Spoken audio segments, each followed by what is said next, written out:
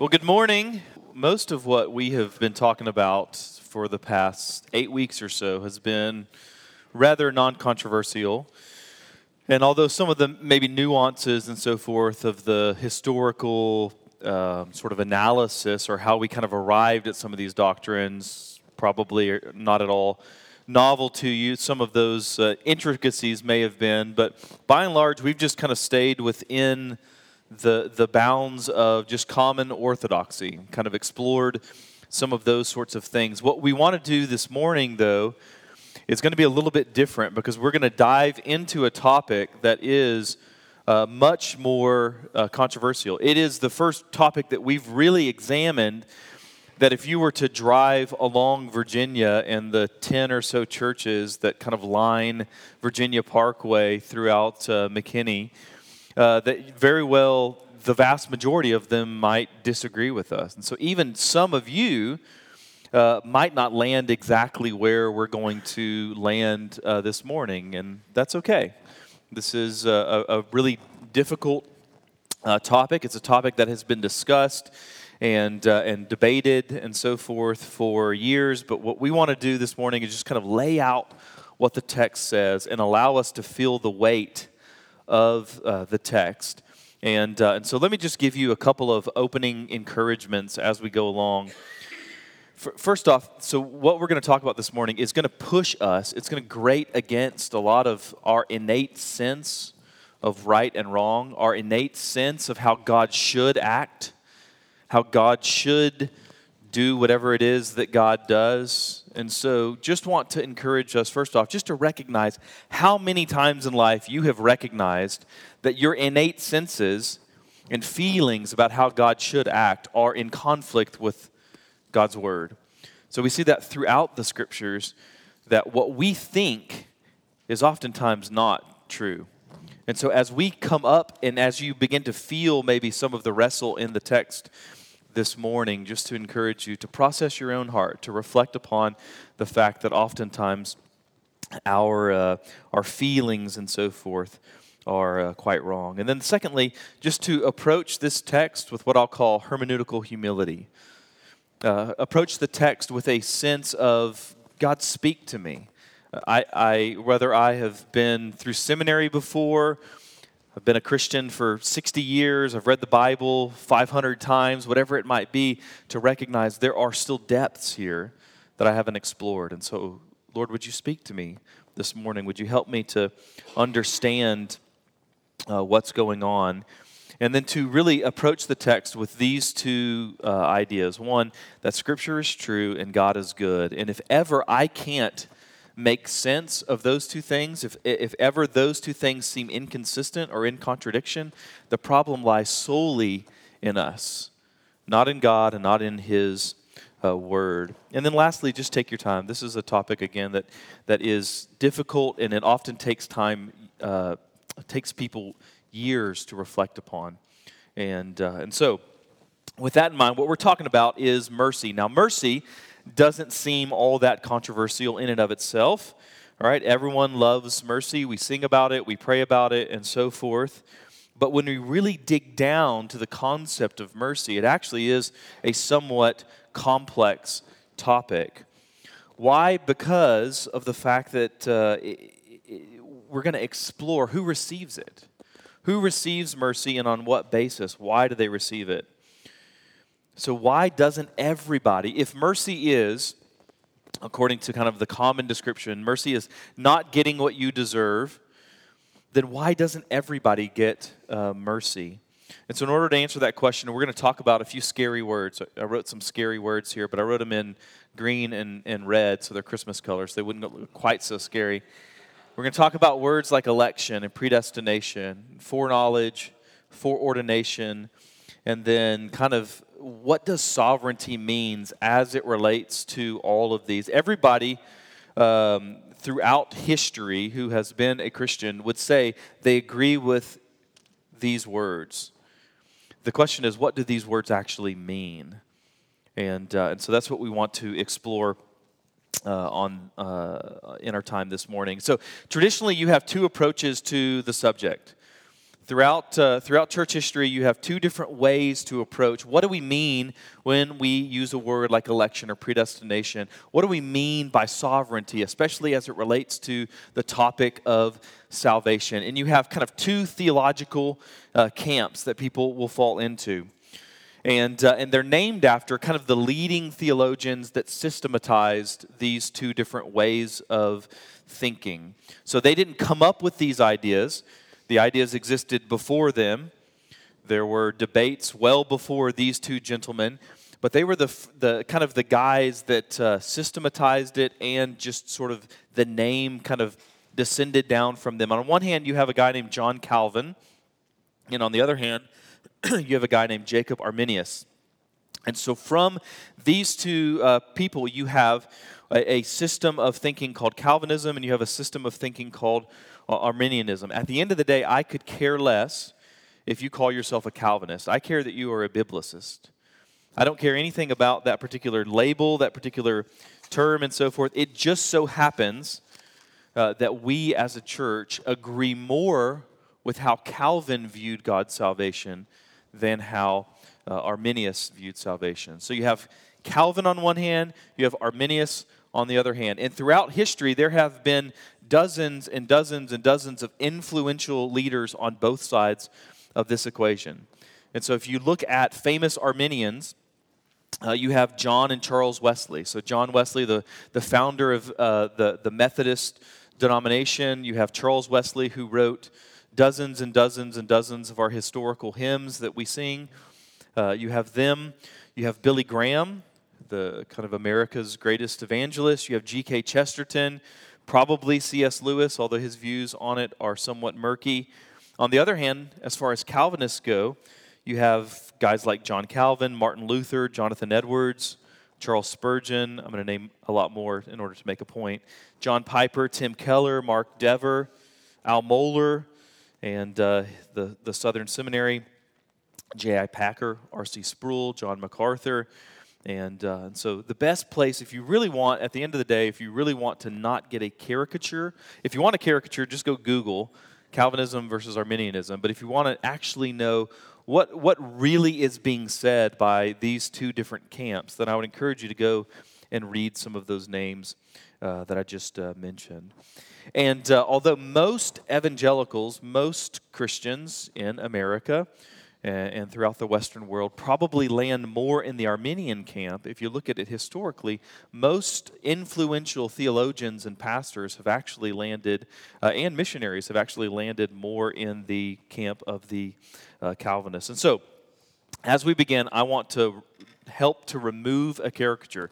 There's a caricature out there that says, when we're talking about this, that the difference between Calvinism and Arminianism is that Calvinists think that God chose us, and Arminians, by the way, it's not Armenians, which is an ethnic group. It's also not Arminianists, which is just a made-up word by people who don't know the actual word.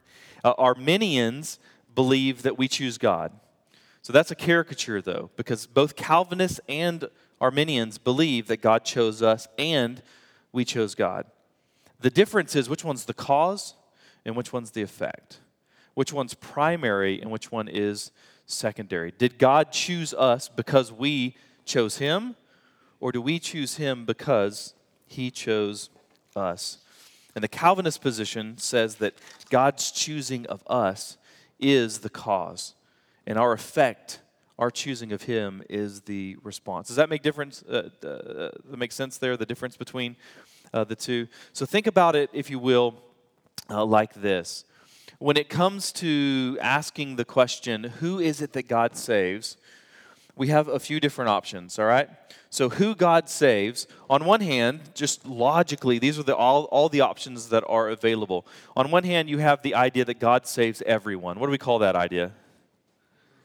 Universalism, all right?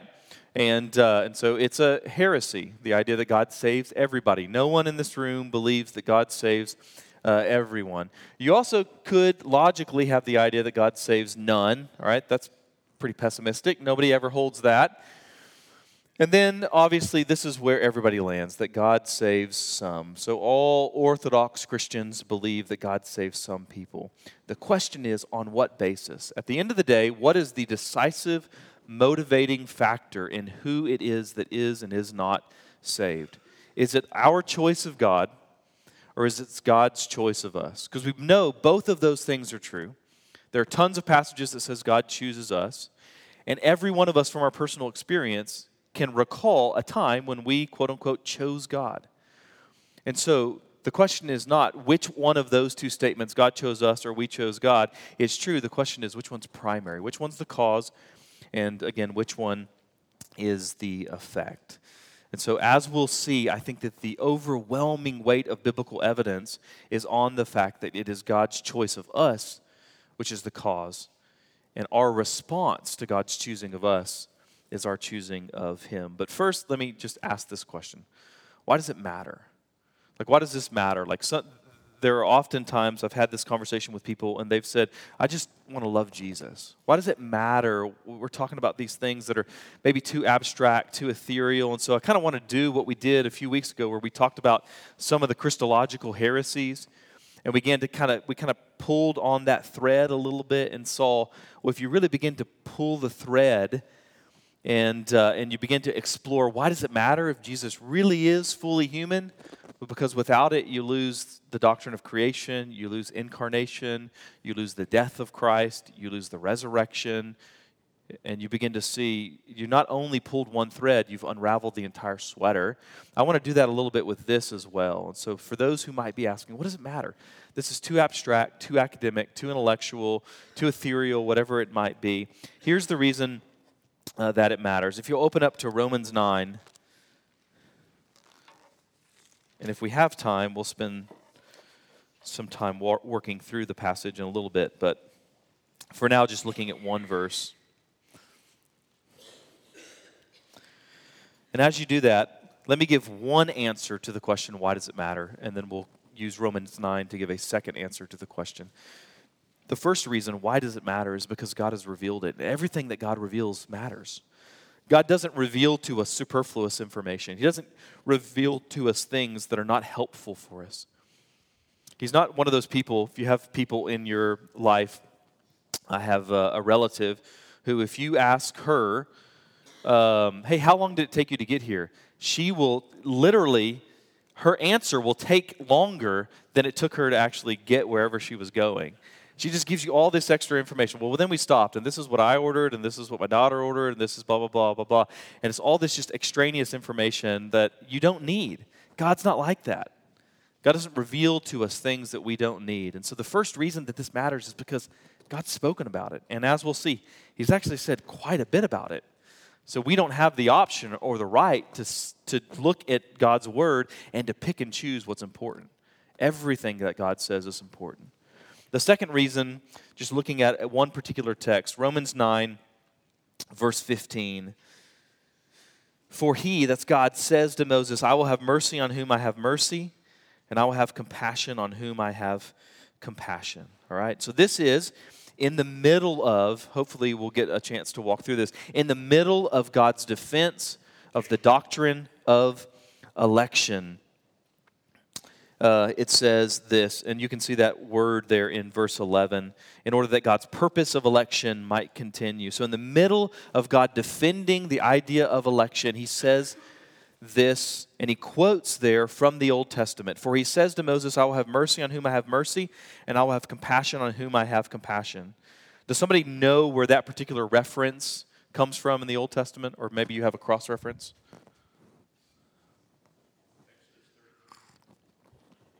Exodus 33. And what's happening in Exodus 33? Does anybody remember? Moses asks a question of God, or he makes a request of God. He says, show me what? Show me your glory, right? Now, you and I know that the chief end of our life, the reason that we exist is to glorify God and enjoy Him forever, right? The reason that you and I exist is to bring glory to God. And somehow, in some way, when Moses says, show me your glory, this is God's response. My glory consists of this, and my freedom to have mercy on whom I have mercy and have compassion on whom I have compassion. In other words, our understanding of God's glory is distorted if our understanding of this topic is distorted. And the better that we understand this topic, the better that we can understand God's glory. And the more that we understand God's glory, the more that we hunger for it and thirst for it and spend our lives working toward it and pursuing it and so forth. So let's start with some fun. In light of this past week, this was a very contentious week in the life of America. And so I want to redeem the word election. That's my goal today. So, election, and a definition from Wayne Grudem, a really great systematic theologian. He wrote this: election is an act of God before creation in which he chooses some people to be saved, not on account of any foreseen merit in them, but only because of his sovereign good pleasure. Let me read that again. Election is an act of God before creation in which he chooses some people to be saved, not on account of any foreseen merit in them, but only because of his sovereign good pleasure. So we might consider election as having sort of two facets, if you will. There are two different branches of election. One is election unto glory. One is election unto mercy. The other one is election unto wrath or justice. And so we call the first one election unto glory. Typically we use the word predestination for that. Predestination. Biblically, the word predestination typically means election unto glory. And then the theological word that's used for election unto condemnation is reprobation. We're not going to spend any time today talking about that because the Bible really doesn't focus on that. The Bible focuses on election as God's work towards those whom he has set his love upon and called unto himself. So let's start off and just kind of trace this idea of election throughout the Bible. So let's start in the Old Testament. What are some of the evidences of election in the Old Testament? And I think you will see this pattern developed if we read the Old Testament through a lens of looking for examples of God simply exercising mercy, God choosing some and not others. It begins all the way with God favoring Abel over Cain. But why? Why is it that he favors Abel over Cain? When I was growing up, I heard all kinds of theories, but mostly it kind of revolved around the idea that Cain brought fruits and veggies and that Abel brought meat, and God is like really displeased with vegetarians or something like that, right? That was like as deep as they got as to why it is. But the Bible doesn't say.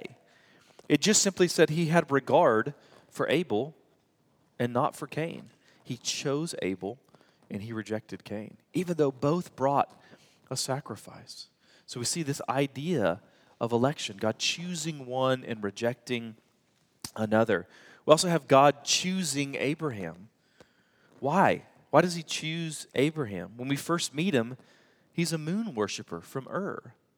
That's who he is. There's nothing in Abraham in this stage of his life that would make him worthy, that would make him merit God's choice, and yet God simply chooses him. And then his character begins to be transformed as he interacts with God and experiences God's covenant and so forth. Or what about just Israel in general, God's choice of Israel? He says things like this in Amos 3:2, You only have I known of all the families of the earth. Therefore, I will punish you for all your iniquities. You only, of all the families of the earth, you only have I known. You only have I loved. You only have I set my electing preference upon. God chose Moses, even though we don't see any evidences in his life at that time that he was actually righteous. He's a murderer. He's fearful. He's timid. He's faithless. All of these sorts of things. The Moses that we tend to think of is a Moses that's been transformed, not the Moses that we first encounter in the text. Or David. David's just a shepherd boy. Why does he choose him and set him as king over his people?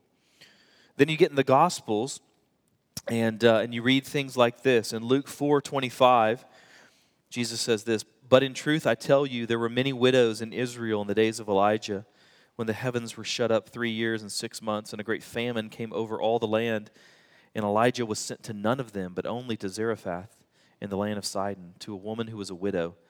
And there were many lepers in Israel in the time of the prophet Elijah, and none of them was cleansed, but only Naaman the Syrian. When Jesus says this, the people are enraged because he's speaking of God's mercy being extended to the Gentiles.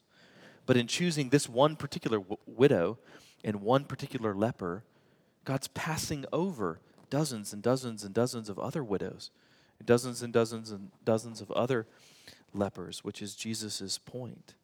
Or the parable of the talents, where God gives more to some than he does to the others.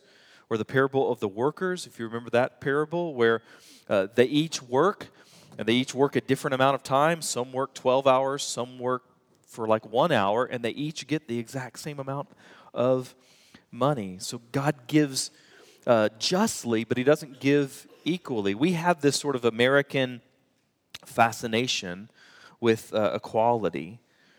We have sort of this idea that God's justice means that he gives everybody absolutely equal opportunities, but all of us know from our own experiences that that's utterly false, that that's not true at all, that everyone in this room was born into a certain degree of privilege and a certain degree of access to the gospel that is not true of millions of other people in the world. God gives justly, but it doesn't necessarily give equally. John chapter 6, if you want to flip over there, we'll look at a couple of passages.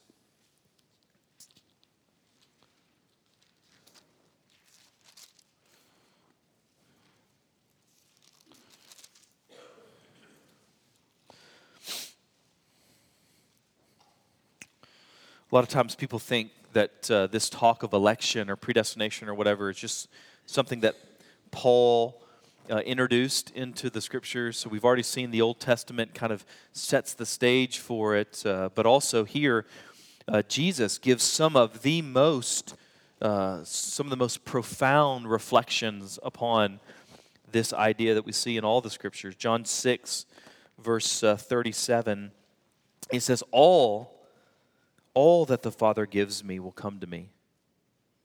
Think about the implications of that. All that the Father gives me will come to me. Everyone that the Father gives me will come to me. And whoever comes to me, I will never cast out. It is really, really, really impossible to read that verse through a lens that says God the Father gives equally every single person to his Son. What he's just said there is everyone that the Father has given will come, and everyone who comes will never be cast out. Look in verse 44. No one can come to me unless the Father who sent me draws him, and I will raise him up on the last day. No one can come to me unless the Father who sent me draws him. So you have no one can come to me unless the Father who sent me draws him, and then you have match that back up with 37. But all that the Father does give will come, and whoever does come I will never cast out. This is the heart of what Calvinism says. So all of the other sort of ideas that you might have, the caricatures of it, if you've ever Googled it or something like that, this is the heart of it, what Jesus is saying here, that no one will come to the Father apart from being called by Christ. You have a number of times where Jesus is going to mention this group of people that are called the elect, Matthew 24:22. And if those days had not been cut short, no human being would be saved. But for the sake of the elect, those days will be cut short. Matthew 24:31, and he will send out his angels with a loud trumpet call, and they will gather his elect from the four winds, from one end of the heaven to the other. Luke 18:7, and will not God give justice to his elect, who cry to him day and night? Will he delay long over them? So there's this category in Jesus' mind of this group of people that are known as the elect, the chosen. You have the election in the book of Acts. You have the example of Paul himself. There's hundreds, if not thousands, of other Sadducees and Pharisees and zealots and so forth who were persecuting the church, and yet it is Paul who was confronted personally by the Lord. Acts 2:47, it says, the Lord was adding to their number day by day those who were being saved. So if you ask Luke, the author of the book of Acts, if you ask him, At the end of the day, how are people being saved? It's the Lord is adding to their number. Acts 13:48, when the Gentiles heard it, they began rejoicing and glorifying the word of the Lord, and as many as had been appointed to eternal life believed. So who believes? As many as had been appointed to eternal life. In other words, not everybody is appointed to eternal life. Everybody who is appointed believed. There is this appointment, and then there's belief. God's choice, and then our choice. Remember, it's not a question of either or. It's a question of which one is the cause, which one is the effect. Throughout the epistles, we see this idea of election. 1 Thessalonians chapter 1, verses 4 through 5. For we know, brothers loved by God, that he has chosen you because our gospel came to you not only in word, but also in power and in the Holy Spirit and with full conviction. How do we know? How do we know that God has chosen you? Because our gospel came to you not only in word, but also in power. In other words, because you received it. We know that you're chosen by God because you choose him. That is the response. The response is our choice, and the cause is God's choice of us. 2 Thessalonians chapter 2, verses 13 through 14. But we ought always to give thanks to you, brothers, beloved by the Lord, because God chose you as the first fruits to be saved through sanctification by the Spirit and belief in the truth. To this he called you through our gospel so that you may obtain the glory of our Lord Jesus Christ. At the end of the day, I'm going to give a blessing to God. I'm going to show gratitude to God because he chose you, because he saved you. 2 Timothy 2:10, therefore I endure everything for the sake of the elect, that they may also obtain the salvation that is in Christ Jesus with eternal glory. So again, Paul has this category of this group of people called the elect. Talks about it again in Titus 1:1, Paul, servant of God and apostle of Jesus Christ for the sake of the faith of God's elect. Peter talks about this also, 2 Peter 1:10, therefore, brothers, be all the more diligent to confirm your calling and election, for if you practice these things, you will never fall. So Paul, Peter, Jesus, Old Testament, New Testament, you have this idea of election. And we could multiply, we could throw out all of these texts, and I could fill your sheet with another, and then throw that out and fill your sheet with another. On and on it goes. This is not something, although it would be just as authoritative if it was just one verse in one particular place because of our doctrine of Scripture. It doesn't matter if it's revealed 500 times or one time, but this is something that screams at us in the Scriptures. It's not just this gentle little whisper by the Lord. It's something that screams at us. And I think the reason is, again, because this is such a part of how God manifests his glory. So what I want to do is go to Ephesians chapter 1. And I want to give you an opportunity to kind of interact with the text for a minute. Maybe with someone next to you. Hopefully you're sitting close enough to someone that you could just lean over and talk with them for a second. If not, if you wanted to scoot over, that might be helpful. Ephesians chapter 1, we're going to look at verses 3 through 14. Here's what I want you to do. I'm going to read it, and then after I read it, I want to just take about 2 minutes or so, and I want you to do the work of a journalist, all right? So the work of a journalist, you're just asking questions. Who? What? Where? When? Why? How? Those kinds of things. I just want to pepper the question, especially as it relates to election. Election is the what? So who? Who does election? Why do they do election? For whom do they elect? And so forth. So let me read verses 3 through 14, and then you take a moment, ask those questions, and then we'll continue. Blessed be the God and Father of our Lord Jesus Christ, who has blessed us in Christ with every spiritual blessing in the heavenly places, even as he chose us in him before the foundation of the world, that we should be holy and blameless before him. In love, he predestined us for adoption through Jesus Christ, according to the purpose of his will, to the praise of his glorious grace, with which he has blessed us in the beloved. In him we have redemption through his blood, the forgiveness of our trespasses, according to the riches of his grace, which he lavished upon us in all wisdom and insight, making known to us the mystery of his will, according to his purpose, which he set forth in Christ, as a plan for the fullness of time, to unite all things in him, things in heaven and things on earth. In him we have obtained an inheritance, having been predestined according to the purpose of him who works all things according to the counsel of his will, so that we who are the first to hope in Christ might be to the praise of his glory. In him you also, when you heard the word of truth, the gospel of your salvation, and believed in him, were sealed with the promised Holy Spirit, who is the guarantee of our inheritance until we acquire possession of it to the praise of his glory. So take just a minute or two and answer these questions. What's the verb there? What are the verbs that are talked about as it relates to this topic that we're talking about today? And then who is the subject of the verb? That is, who's the one who does the action of the verb? And what's the object of the verb? Who's the object of the verb? Who's the one who receives the action? And then what's the motivation for that? And then we'll come back in just a minute or two. Okay, you've had a start. So let's work through it together. What are the two different verbs here that are related ideas that Paul uses? We all remember what a verb is. When you take biblical Greek, you literally have to read a book, at least at DTS, that is like English grammar for dummies, because everybody forgets all of these little terms, and so if we speak it, we don't actually remember it. And so you remember verb. A verb is action word. So what are the two verbs that are related here? Chose and predestined, all right? What's the subject of those verbs? The subject's the one who does the action of the verb.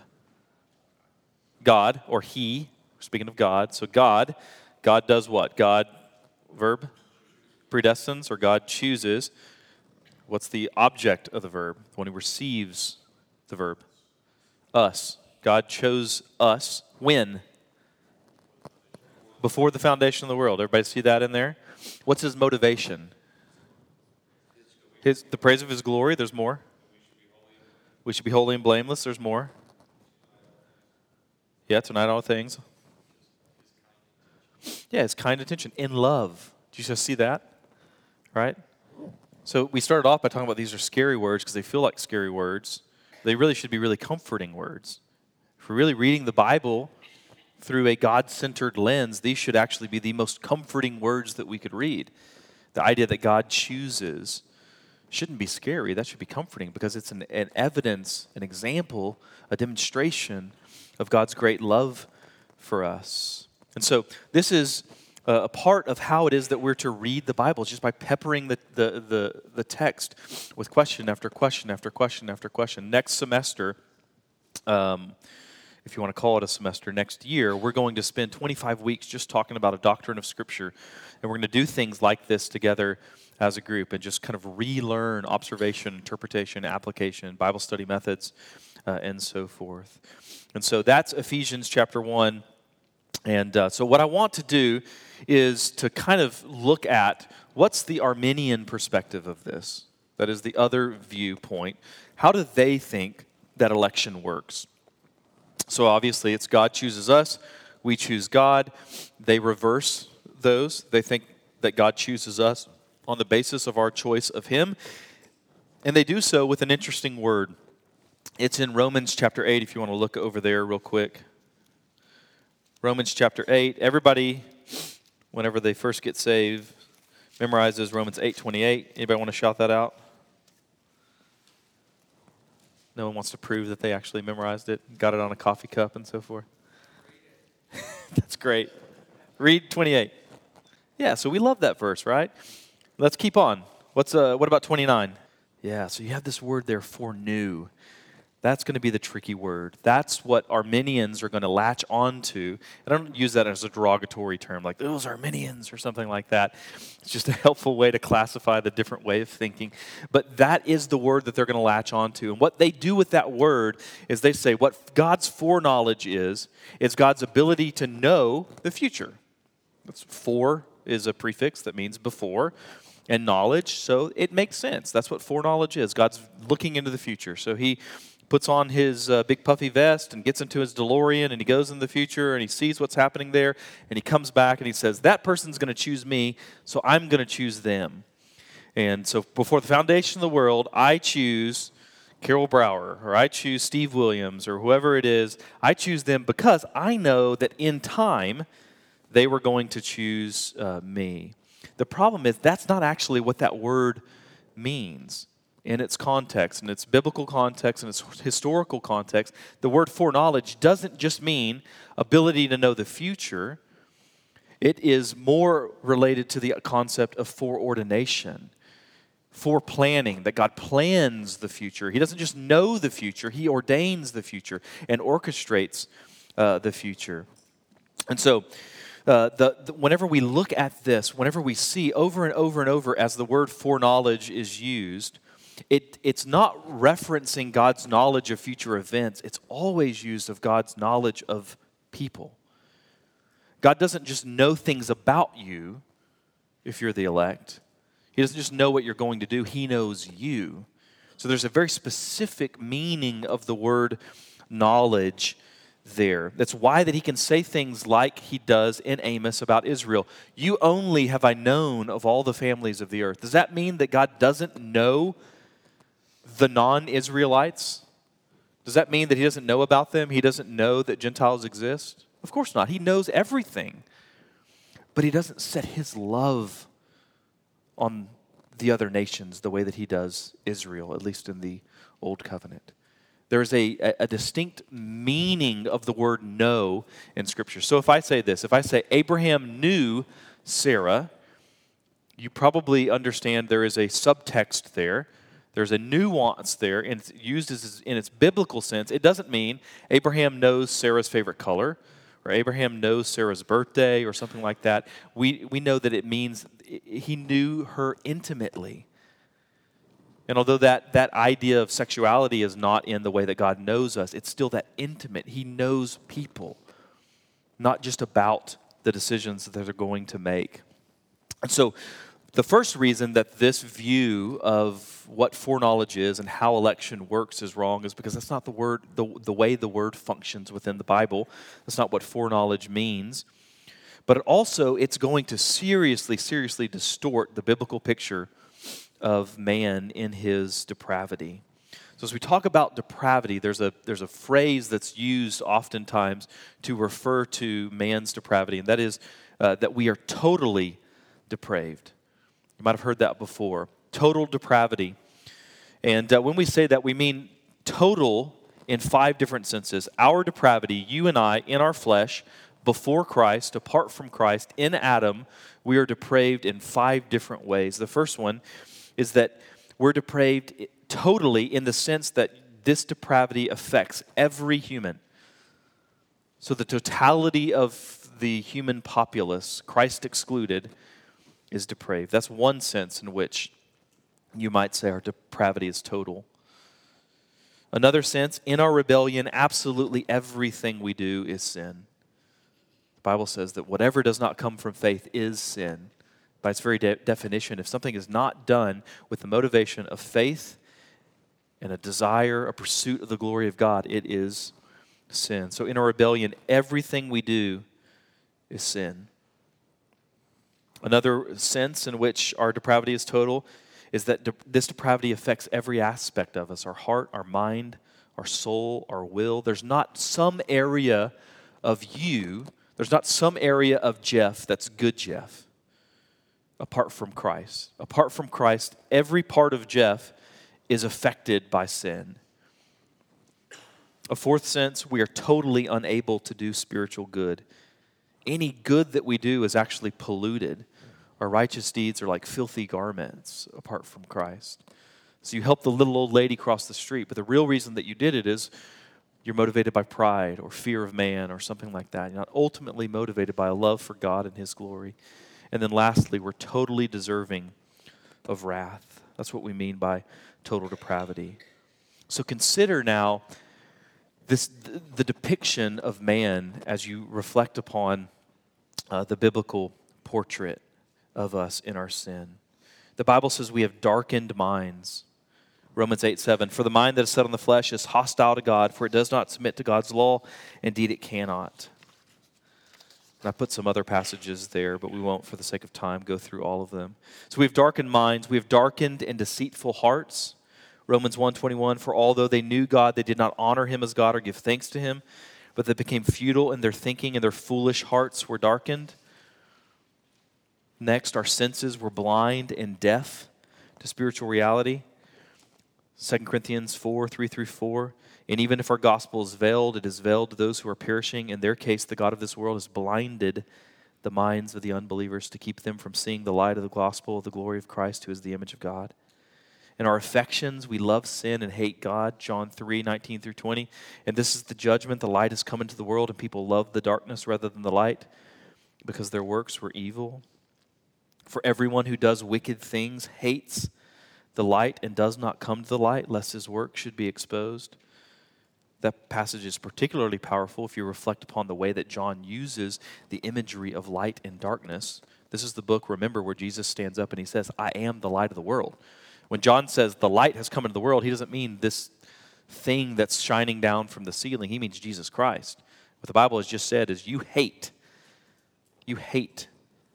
Jesus. We hate the light. We love the darkness. In our wills, we're enslaved to sin. This is why it's unhelpful to think of us as having a free will, although there's a sense in which that's true. There's another sense in which that is a very, very confusing statement because the Bible says we're enslaved to sin. You're either enslaved to sin or you're enslaved to Christ. One or the other, always. There's never a point in which you're enslaved to yourself. There's never a point in which you're truly autonomous. You're truly outside of the dominion of one of those two things. John 8:34, Jesus answered them, truly, truly, I say to you, everyone who practices sin is a slave to sin. Titus 3 speaks about us being slaves to various passions. We're hostile toward God, Colossians 1:21. And you who once were alienated and hostile in mind, doing evil deeds. And then to add insult to injury, we're dead. Our spiritual condition is absolute death. And you were dead in the trespasses and sins in which you once walked, following the course of this world, following the prince of the power of the air, the spirit that is now at work in the sons of disobedience. So consider all of that put together. You have a darkened mind. You have a darkened and deceitful heart. You're blind. You're deaf. You love sin. You hate God. You're enslaved to sin. You're hostile toward God. And you're dead. So we have this picture of Jesus, and he stands up and he says things like, come to me, all who are weary and heavy laden, and I will give you rest. And we rejoice in that. Amen. That's a great thing for us to celebrate. But what we don't recognize is that in our sin, we hear that and we think, he's tricking me. And we think, he's out to get me. But really, we don't even hear him because we're deaf. And even if we wanted to, which we don't, we can't move toward him because we're dead. You see this biblical depiction over and over and over and over and over again of us in our depravity. And so as a result of who we naturally are, that is who we are in our very nature, in our association with Adam, who we are in our sin, we're absolutely unable and unwilling to respond to him positively. We respond to him all right. We respond to him negatively. We respond to him in rebellion and rejection. We're absolutely unable and unwilling to choose him unless he first exerts a gracious influence upon us, unless he first chooses us. This is why it's wrong to say God simply looks in the future and sees who will choose him, because apart from him choosing us, we won't choose him because we hate him. That's what the flesh is. It's enmity toward God. So what God does is he graciously causes the elect to be born again. He gives us a new heart. This is the language, even there, of John 3. We read about us hating the light and loving the darkness. And the context there of John chapter 3, he's speaking with Nicodemus. Jesus is speaking with Nicodemus, and he says, you must be born again. If you're born again, then you will see the kingdom, and then you'll see the king, and you won't find Jesus to be unlovely. You'll find him to be lovely. You won't find him to be distasteful. You'll find him to be good and glorious. Because God chooses us, he gives us a new heart, a new spirit. That new heart, that new spirit then inclines towards God, and as a result, we choose him. But it's important we see, again, the cause and the effect there. That God's choice of us is what enables us to freely and lovingly choose him. Let's close our time just looking briefly at Romans chapter 8 and 9. I won't have a whole lot of time to walk through this, but this is a really, really important passage for us to understand how this all works and to really build as firm a foundation as we possibly can in regards to the fact that this is the biblical picture. In Romans 8 and 9, there is a verse there that's often looked over, but I want you to consider it. Romans 9, verse 6. Paul says this, "But it's not as though the word of God has failed." But it's not as though the word of God has failed. Now, why does he say that? He's just said that because, if you read the context, he has just said something. He's just said that nothing can separate us from the love of God in Christ Jesus our Lord, right? That's the end of Romans chapter 8. You also have that on a t-shirt or coffee mug or whatever it might be. Nothing can separate us from the love of God in Christ Jesus our Lord. Why? If you track it back, it's because of this promise that we read earlier in Romans 8:28. All things work together for good for those who love God and are called according to his purpose. For those whom he foreknew, he also predestined to be conformed to the image of his Son in order that he might be the firstborn among many brothers. Those whom he predestined, he also called, and those whom he called, he also justified, and those whom he justified, he also glorified. In other words, all things work together for good means all things are working together for glory. God is taking everybody that he foreknows and he's predestining. And everybody he predestines, he calls. And everybody he calls, he justifies. And everybody he justifies, he glorifies. This is what's called the golden chain of salvation. There's no missing links. There's nobody that doesn't make it from one step to the next. There's nobody that doesn't make it from round 1 to round 2 or whatever it might be. And so there's this golden chain of salvation. And yet Paul reflects upon his own experience and the experience of his countrymen and says, yeah, but in the Old Testament there were a people that were called the elect. And yet they're not experiencing these blessings. So has God's word failed? Because if all of my hope rests upon the fact that I am predestined, and yet there are people who were elect or predestined in the Old Testament, and God's promises to them weren't confirmed, then how can I have any assurance that God's promises to me are going to be confirmed? That's the question that's motivating him to write this passage. Verse 6, it's not as though the word of God has failed. And his reasoning is, for not all who are descended from Israel belong to Israel. In other words, God made a promise not to an ethnic people. God's promises are not based on ethnicity. God's promises are made on the basis of election. All of his promises are not made to every single Israelite. We see that in the desert, where a number of them are judged, the Achan's rebellion and so forth, where the earth swallows him. That Israel's history is littered with people that we would not in any sense consider to be faithful believers in God and in his kingdom. And so it's not as though the word of God has failed, because not all who are descended from Israel belong to Israel. In other words, just because you are one of Jacob's descendants doesn't mean that you're part of this reality that's called spiritual Israel. And not all are children of Abraham because they are his offspring. All right? But through Isaac shall your offspring be named. In other words, he's arguing Abraham had a couple of kids. What was the first one's name? Ishmael, right? And is Ishmael part of the chosen line?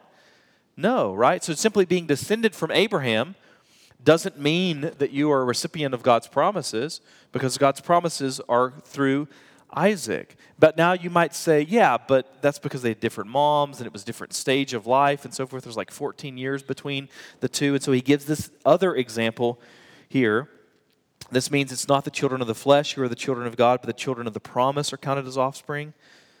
For this is what the promise said, about this time next year I will return, and Sarah shall have a son. And not only so, but also when Rebekah had conceived children by one man, our forefather Isaac.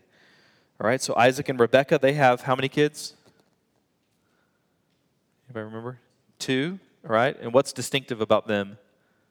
They're twins, right? Jacob and Esau. So maybe if you were thinking, well, the reason that he chose Isaac and not Ishmael is because they're different mothers, or because they were born at different times, that doesn't apply in the case of twins. So he goes down another level and shows this example.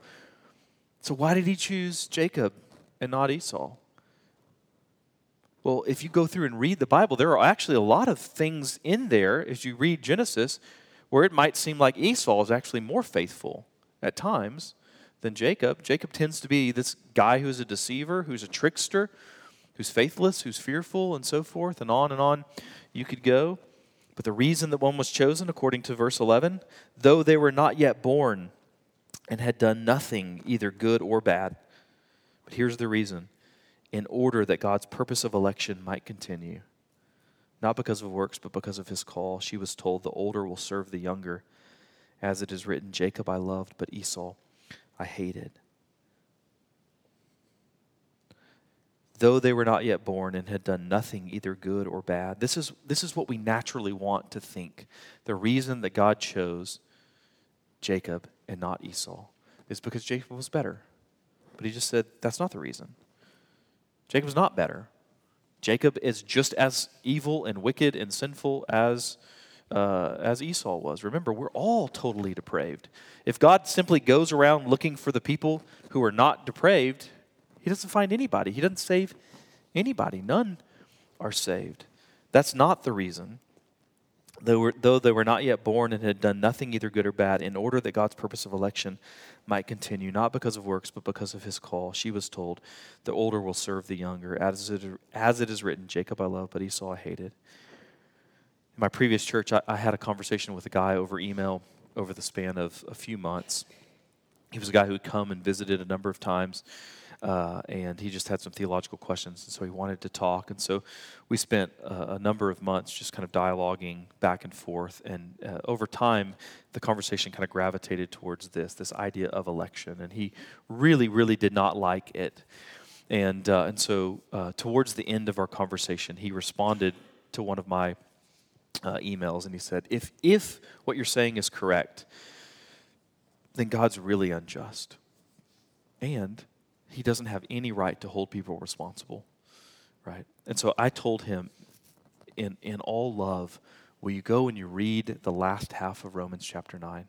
Because what Paul says is you will object to what he's just said with two objections. One, verse 14, what shall we say then? Is there injustice on God's part?